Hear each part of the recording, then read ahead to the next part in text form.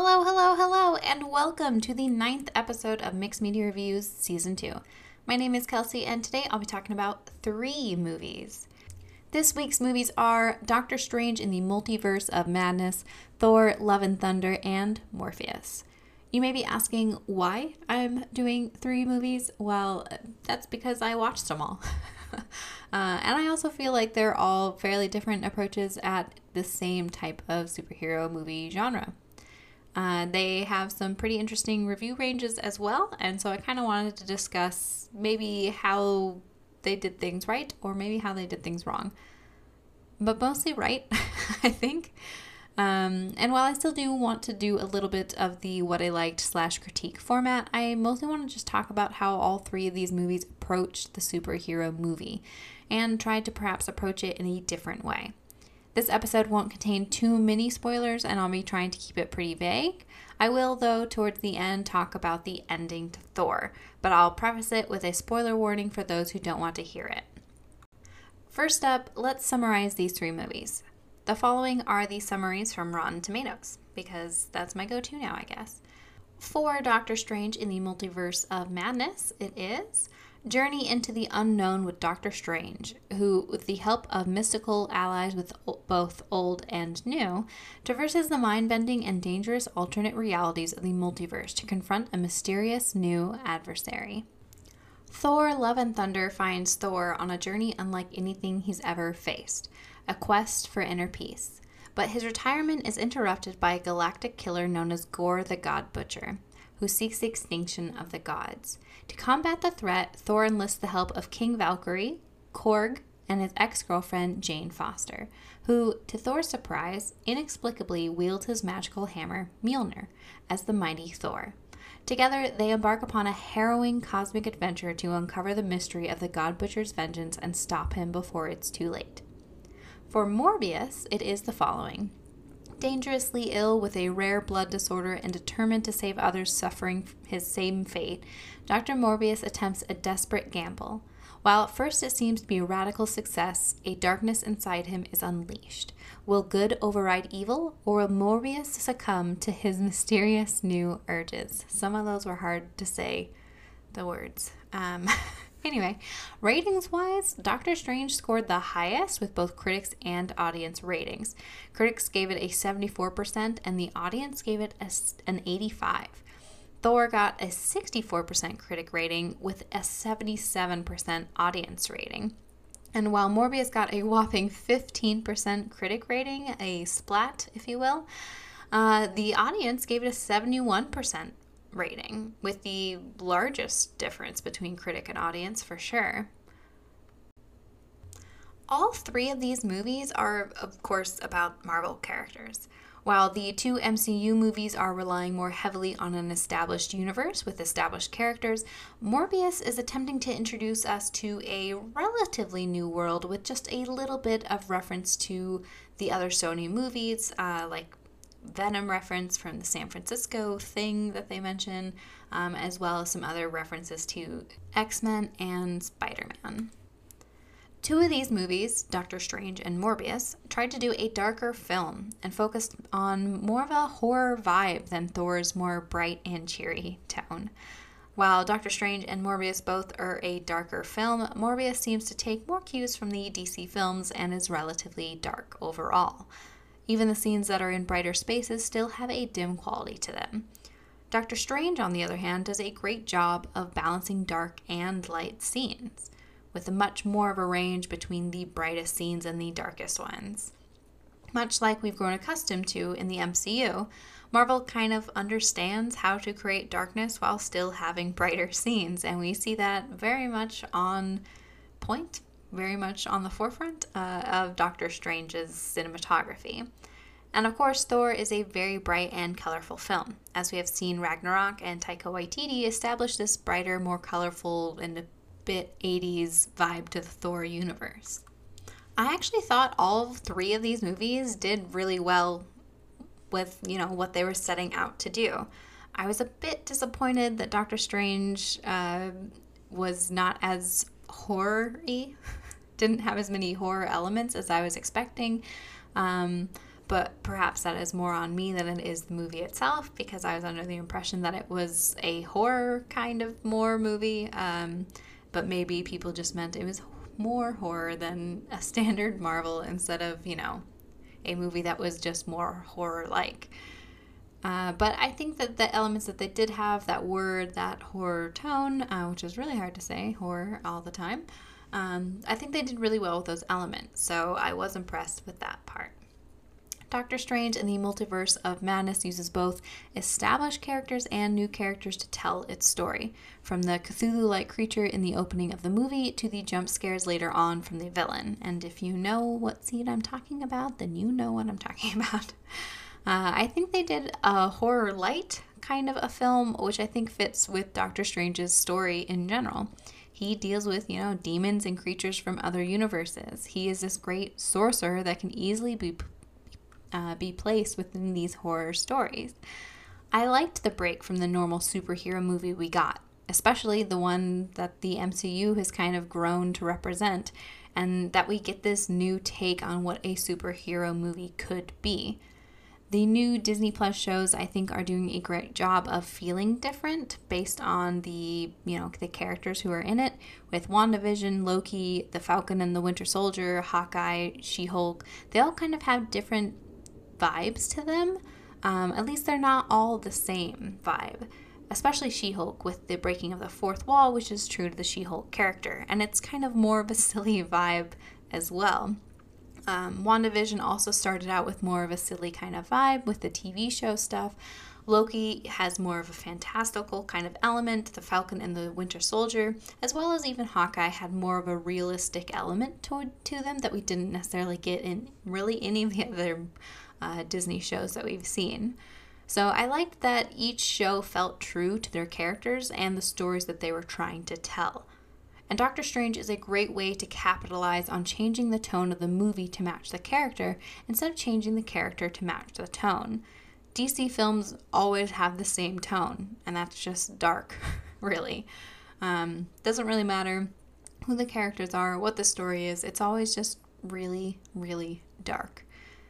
Marvel was beginning to do this as well, but with a lighter tone instead, so kind of the opposite direction where, first with Guardians of the Galaxy and then later with Thor Ragnarok, all of the movies kind of were starting to get that feel to them. The brightly colored, the more jokey, the more lighthearted tone.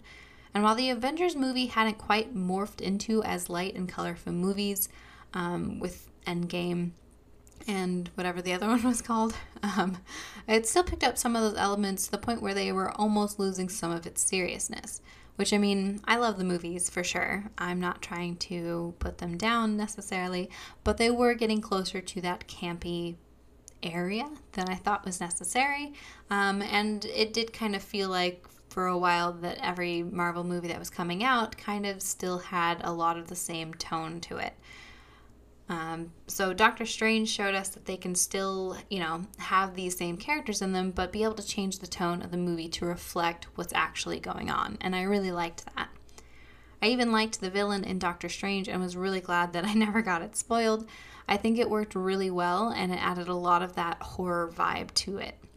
It made the movie that much darker without having to try as hard to make it look darker because of who the villain was and because of what that meant.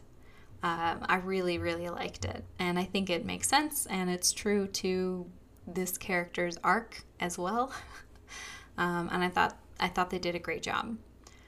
Morbius follows more what Sony had done rather than the path that the MCU has carved, feeling very different from these superhero films we've been inundated with for the past decade or so. Literally, the first thing I wrote down in my notes for this movie was, it does not feel like a superhero movie. And again, Morbius isn't really a superhero anyway, so this fits really well with the story they're trying to tell. Much like Venom before him, he's an anti-hero. Though I guess sometimes Venom is also just like a legit villain as well. But it's a darker take, and it's not a light superhero. This isn't Captain America, who is, the beacon of good. This is a character who has a lot of dark and light, So this movie tends to be a bit more darker than even Doctor Strange was, to capitalize more on that dark versus light good versus evil kind of back and forth that Morbius himself is wrestling with. It even had more horror elements than Doctor Strange did, with plenty of jump scares and by really playing up the vampire monsters in the movie. It can even be rightfully compared with that dark, gritty feel of the Blade movies, which would be, great to incorporate into this Sony/Marvel movie, though that may be unlikely with the new Blade movie coming out under the Marvel umbrella. But like I mentioned before, we got call-outs to the X-Men and Spider-Man universes, which are, of course, Sony properties. So that was really nice to feel like it is still connected with these other movies, even though that's not something that we really saw. It was kind of, more a standalone, but with elements that we could say, hey, I can place this universe. I think Morbius does really well creating this dark world, making a mostly dark film actually work, unlike, the DC movies. Am I just a little too upset about DC movies? Probably. But, it's every movie that's just so dark that I can't even, tell what's happening. It's like that episode of Game of Thrones. Why? Why are you making it so dark that I literally have to, play with the lightness on my screen in order to see anything that's happening? Sorry. Anyway, rant aside, I think Morbius excels where many DC movies fail, having a dark movie that isn't too dark. And having scenes that are supposed to be brighter, whether outside or even in a hospital room, appear to be brighter without them being super bright or too dark like DC movies would be. Thor, on the other hand, has a completely different vibe from both Doctor Strange and Morbius, which, again, makes sense for this story. Love and Thunder has been criticized for being too lighthearted, but people seem to not be realizing that it's actually Korg telling the story of Love and Thunder. The movie itself is Korg's storytelling. He literally is narrating this film, and you can even see a scene with him sitting down and narrating the story. This is why the biggest things that happen in this movie still tend to have a bit more serious to them, because Korg can only make so much seem lighthearted. The brightness of the scenes, of the wardrobes, the constant jokes, the over-the-top opening of Thor coming in and saving the day, it's all from Korg's perspective. While based on true events, you can still tell it's an embellished one for sure. The first two Thor movies had no narrator. It was just telling the story as it was, while Ragnarok was told from Thor's perspective. Therefore, it too is over the top and has a much brighter tone, as Thor is telling the story to the Asgardian refugees. While it has serious moments, the overall story is still more silly and fun. Korg's retelling of Love and Thunder is the same. A spoiler warning incoming for the end of the movie right now. Giving you some time to click away. Okay, so right before the very big battle at the end, we see Korg's story take a more serious tone. When Thor is at Jane's bedside in the hospital and he's telling her that he loves her, that he doesn't want her to pick up the hammer again because it will kill her, and he's ready to take a chance with her, and he's not ready to lose that chance of them being together. And while his armor is still his colorful and bright armor, the camera is more focused on his face.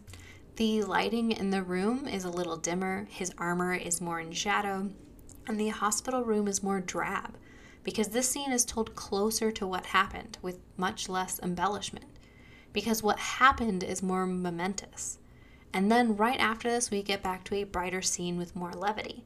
Then, when the story calls for it again, we see another darker moment when Jane's dying at the center of the universe. While still a very bright scene, as they're in this, gorgeous, otherworldly, bright place, there is still a more serious tone to this scene than we've seen before, right? That's more normal for this movie. Thor's speech is more serious, less 80s action hero, over-the-top kind of a voice.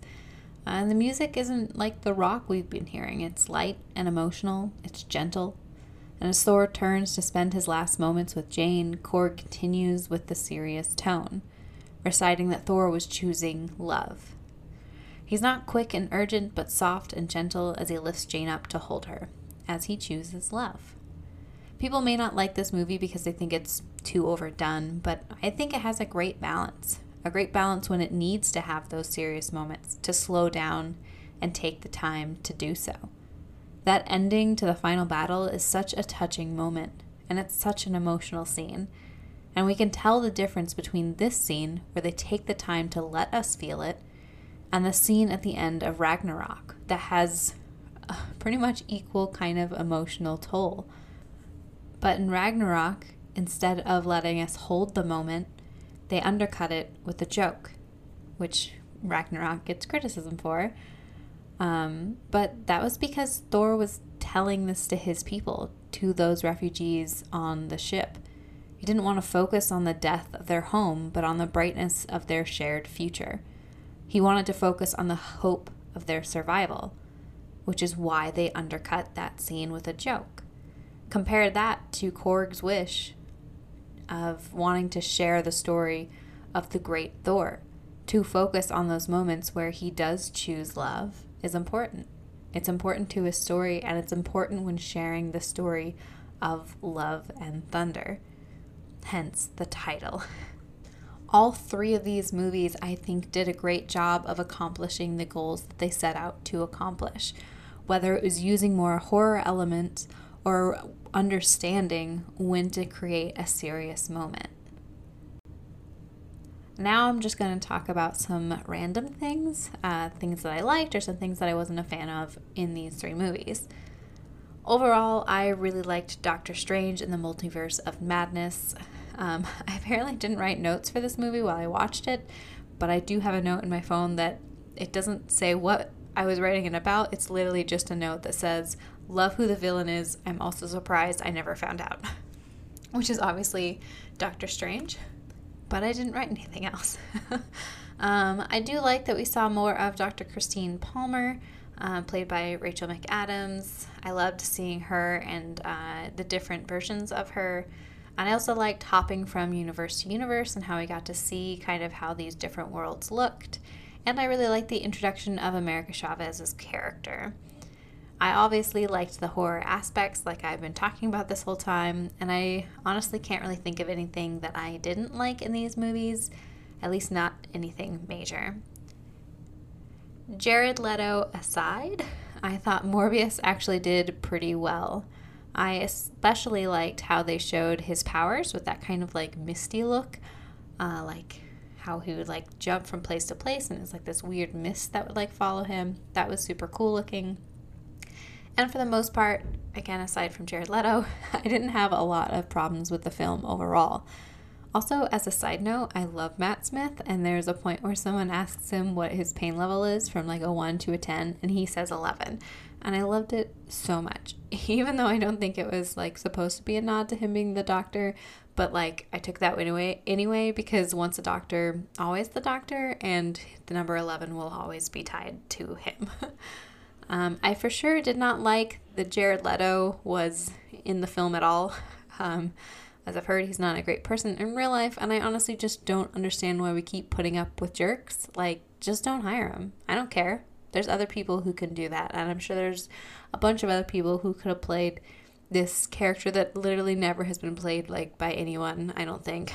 And we could have survived without him, but whatever. I also think that some of the lines were a bit cheesy. Like there's one scene where he's like holding a dude's hand and he's like, "Did you know there's 27 bones in the hand?" And then like proceeds to break them. And like that's been done. Find new lines, Morbius. Get it together. I think there's also like, I guess there was a little bit of chemistry between Leto's character and Martine Bancroft, played by Adria Arjona. I don't know if I'm saying her name right. Sorry. There was sort of some chemistry, and I could totally understand on the actress's part if it was uncomfortable for her to play a love interest to him. But then they like suddenly kiss, and it felt like it was out of nowhere, and I was really confused. There's obviously like there's supposed to be like tension between them, but then there's no lead up to the kiss. Like I think she was just like, "Oh, Dracula is romantic," and then he's like, "Come here," and then kisses her, and it was really weird and just. It felt odd, but whatever. There's also, I thought, like, Matt Smith's character was not named Milo. He had a different name, and then Morpheus called him that for reasons I won't get into, but I'm sure you know if you've seen it. But then also everybody else just calls him Milo. Like, did he change his name to the nickname that Morbius gave him as a kid? Like, I'm really confused about it, and I don't know why he was, like, named Milo. I mean, I know why he called him Milo at first, and I could see how the nickname would get stuck, but why are other characters just calling him Milo? It was weird, but whatever. When my husband and I walked out of the theater after watching Love and Thunder, he knew immediately what my favorite part was and proceeded to tell me, and he was 100% correct because that was the bow god. Obviously. Was it going to be anything else?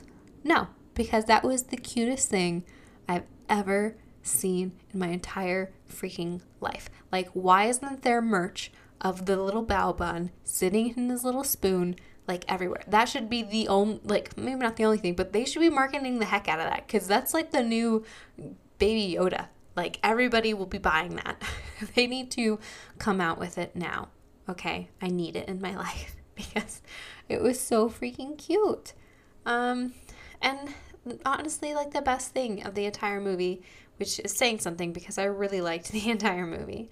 My second favorite part was the goats, of course. I laughed way too hard every single time, you guys.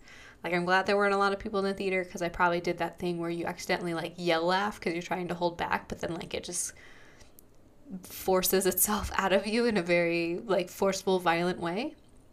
Because they were hilarious. And even my husband said that they did, like, the perfect amount where it was still funny and it didn't get annoying, like, they didn't overdo it. Because it happened a few times with these stupid goats, and I loved it every single time. And I genuinely loved this entire movie, from Jane Foster's ridiculous attempts at catchphrases to the cute little friendship that her and the Valkyrie were forming to, you know, the parts I mentioned earlier, to the goats and the bow bun. All of it was good. Loved Russell Crowe. Loved Christian Bale. I just really loved everything. I loved that movie so much. Honestly, I think I'd recommend probably all of these movies. Is Morbius the best movie? No. But was it better than most, if not all, of the DC films? Yes. Also, I think Doctor Strange and Thor are probably on the upper end of the MCU films, and I'm still super excited about everything upcoming Marvel, you guys. I'm here for it. I will always be here for it. And there you have it. Those are my thoughts on Doctor Strange in the Multiverse of Madness, Thor, Love and Thunder, and Morbius. Thank you so much for joining me. You can find me on Instagram and Facebook at Mixed Media Reviews Podcast. Please leave me a comment to let me know if you agreed or if you have any suggestions. You can also find me anywhere you find your podcasts, probably. Please join me next week where I will be talking about a few of the series I've been reading. That would be the Lunar Chronicles, Crave, and the Murderbot Diaries. Next week, next Friday, I will actually be leaving to Ireland for my honeymoon, which is nuts. I can't believe it's already coming up. So I'm hopefully going to be able to record a few episodes in advance, but I should be able to schedule them, and hopefully you will not be aware that anything is changing. Have a wonderful rest of the day. Bye!